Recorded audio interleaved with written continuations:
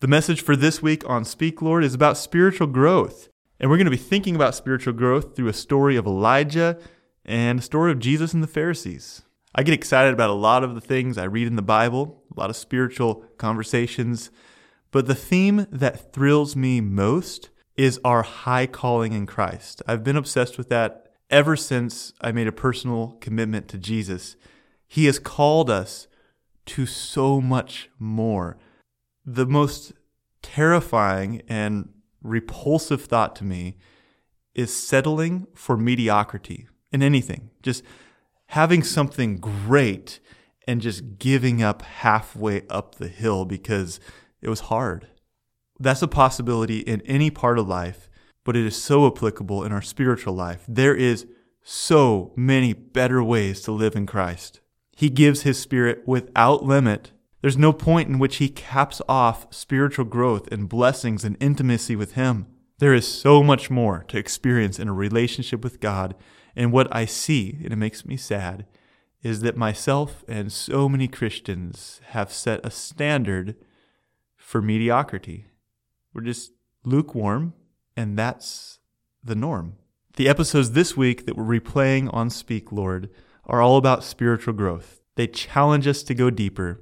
The first one is called Days of Elijah. It reminds us that this higher calling is available to us today. You're listening to Speak Lord. I'm Ryan Rogers.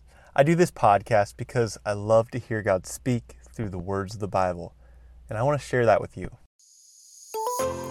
The prophet Elijah was a spiritual superhero, and I'm convinced that our lives should be a lot more like his. Think about some of the incredible things he did. He was the prophet who was on Mount Carmel and had that fire showdown with the prophets of Baal. One guy against 450. And he was so confident in his God that he staked his life on it. And he said, "The God who answers by fire, He is God." Then when it was his turn, he made a statement by pouring water on the altar, and God answered by fire. After the showdown, he defeated the prophets of Baal. Elijah was the one fed by ravens. He was bold enough to confront an evil king. He outran chariots. He pronounced a drought on the land, and it didn't rain for 3.5 years. Then, after the 3.5 years when he prayed, it rained. He traveled 40 days and 40 nights on a single meal. He raised the widow's son back to life. He divided the waters of the Jordan. Multiple times he called fire down from heaven and consumed people. He was taken to heaven in a fiery chariot without seeing death. He was one of those who joined Jesus on the Mount of Transfiguration. This man was so connected with God and full of the Holy Spirit. You know what that reminds me of? Us. It reminds me of the spiritual life we are called to live. Connected and full. There's a thought that I've had before that I've used to excuse my own lack of spirituality, and maybe you've had it too. It goes like this. Well, Elijah lived in Bible times. It was normal for people to be connected to God and filled with the Holy Spirit and doing amazing things back then. But it's not that way anymore. You ever thought like that? It's simply not true. Let me remind you what it was like in the days of Elijah, the spiritual environment he was in. Elijah lived at a time when there was a series of evil kings. Remember, there was no king, and then they asked for a king, and they got Saul, then David, then Solomon. Then the kingdom was split, and it just went downhill in morality from there. Occasionally, there was a good king, but the trend is that when the Bible describes each king, it says they did evil in the eyes of the Lord. But then it gets worse. King after king is described as doing evil in the eyes of the Lord. But then Omri comes along, and he doesn't just do evil in the eyes of the Lord.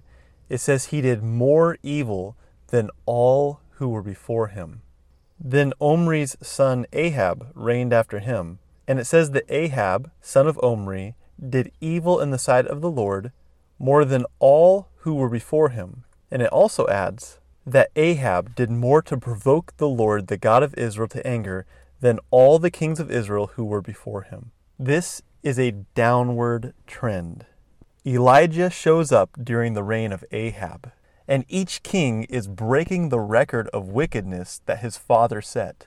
So this is the spiritual culture that Elijah is born into, one where the leaders are more wicked than they've ever been. So when we see someone like Elijah who's spiritually connected and filled with the Holy Spirit, and we realize the wicked spiritual culture he was surrounded by, it takes away our excuses. In fact, we find we have a lot in common with Elijah. Our world is wicked and increasing in wickedness. In fact, the Bible said it would be that way. Jesus told us before the second coming that the love of many would grow cold and wickedness would increase. And when everything is getting worse, God's Spirit is not weakened. Isn't that awesome news? When the world around us is spiritually dark, we don't have to be spiritually compromised because we don't get our spirituality from the world. It's actually God-given. It is a Holy Spirit living in us. And God is not less good when the world is more wicked. The way God set apart Elijah in his day, he's calling us to be set apart in our day. Scripture gives this concept of a remnant people who remain faithful to God. And it's not a spiritual elite. It's just people who stay with Jesus. It's people who have his Spirit and follow him and actually believe that they can be set apart from the wickedness around them. Our environment is sick, but we don't have to be compromised. These are the days of Jeroboam and Omri and Ahab. There is wickedness all around us. But these are also the days of Elijah, of people who are set apart from the wickedness around them and filled with the Holy Spirit of God. Don't believe the lie that we have to be less because of the spiritual temperature of the people around us. The Spirit that is living in every believer is the same Spirit that lived in Elijah. If we let that Spirit live through us, it'll be as striking and as good as it was in Elijah's day. How is God speaking to you? Speak, Lord. Your servant is listening. The second spiritual growth reminder comes from Rue. She takes us to a conversation with Jesus and the Pharisees and reminds us of the absolute most important thing. Here's that message. Speak, Lord, for kids. Matthew 22, verses 34 through 40. The Pharisees learned that Jesus had made the Sadducees look so foolish that they stopped trying to argue with him. So the Pharisees had a meeting. Then one of them, an expert in the law of Moses, asked Jesus a question to test him. He said, "Teacher, which commandment in the law is the most important?" Jesus answered, "Love the Lord your God with all your heart, all your soul, and all your mind. This is the first and most important commandment, and the second commandment is like the first. Love your neighbor the same as you love yourself. All of the law and the writing of the prophets take their meaning from these two commandments." The Bible talks a lot of Sadducees and Pharisees. I even know a song about them. I just want to be a sheep. And it says, I don't want to be a Sadducee. I just want to be a sheep. Pharisees and Sadducees are types of Jews. They just believe a little different than each other. And they argued a lot. But they were leaders in the church. So they talked a lot to Jesus. And this time, someone asked Jesus what the most important thing is. What do you think the most important thing is? Jesus said loving God is the most important thing. And the second most important thing is loving other people. There's nothing more important than those things. So if we want to spend our life doing the most important thing, we should be loving God, and we should love others too. Speak Lord is a resource of the Palmer Seventh-day Adventist Church. Find us online at palmerak.adventistchurch.org and at PastorRyanRogers.com. Let's grow with Jesus. Hey, no matter where you are spiritually, maybe you've come off a great spiritual high in your walk with the Lord, or maybe you're wandering away from Him, the message is true for all of us. God is calling us deeper.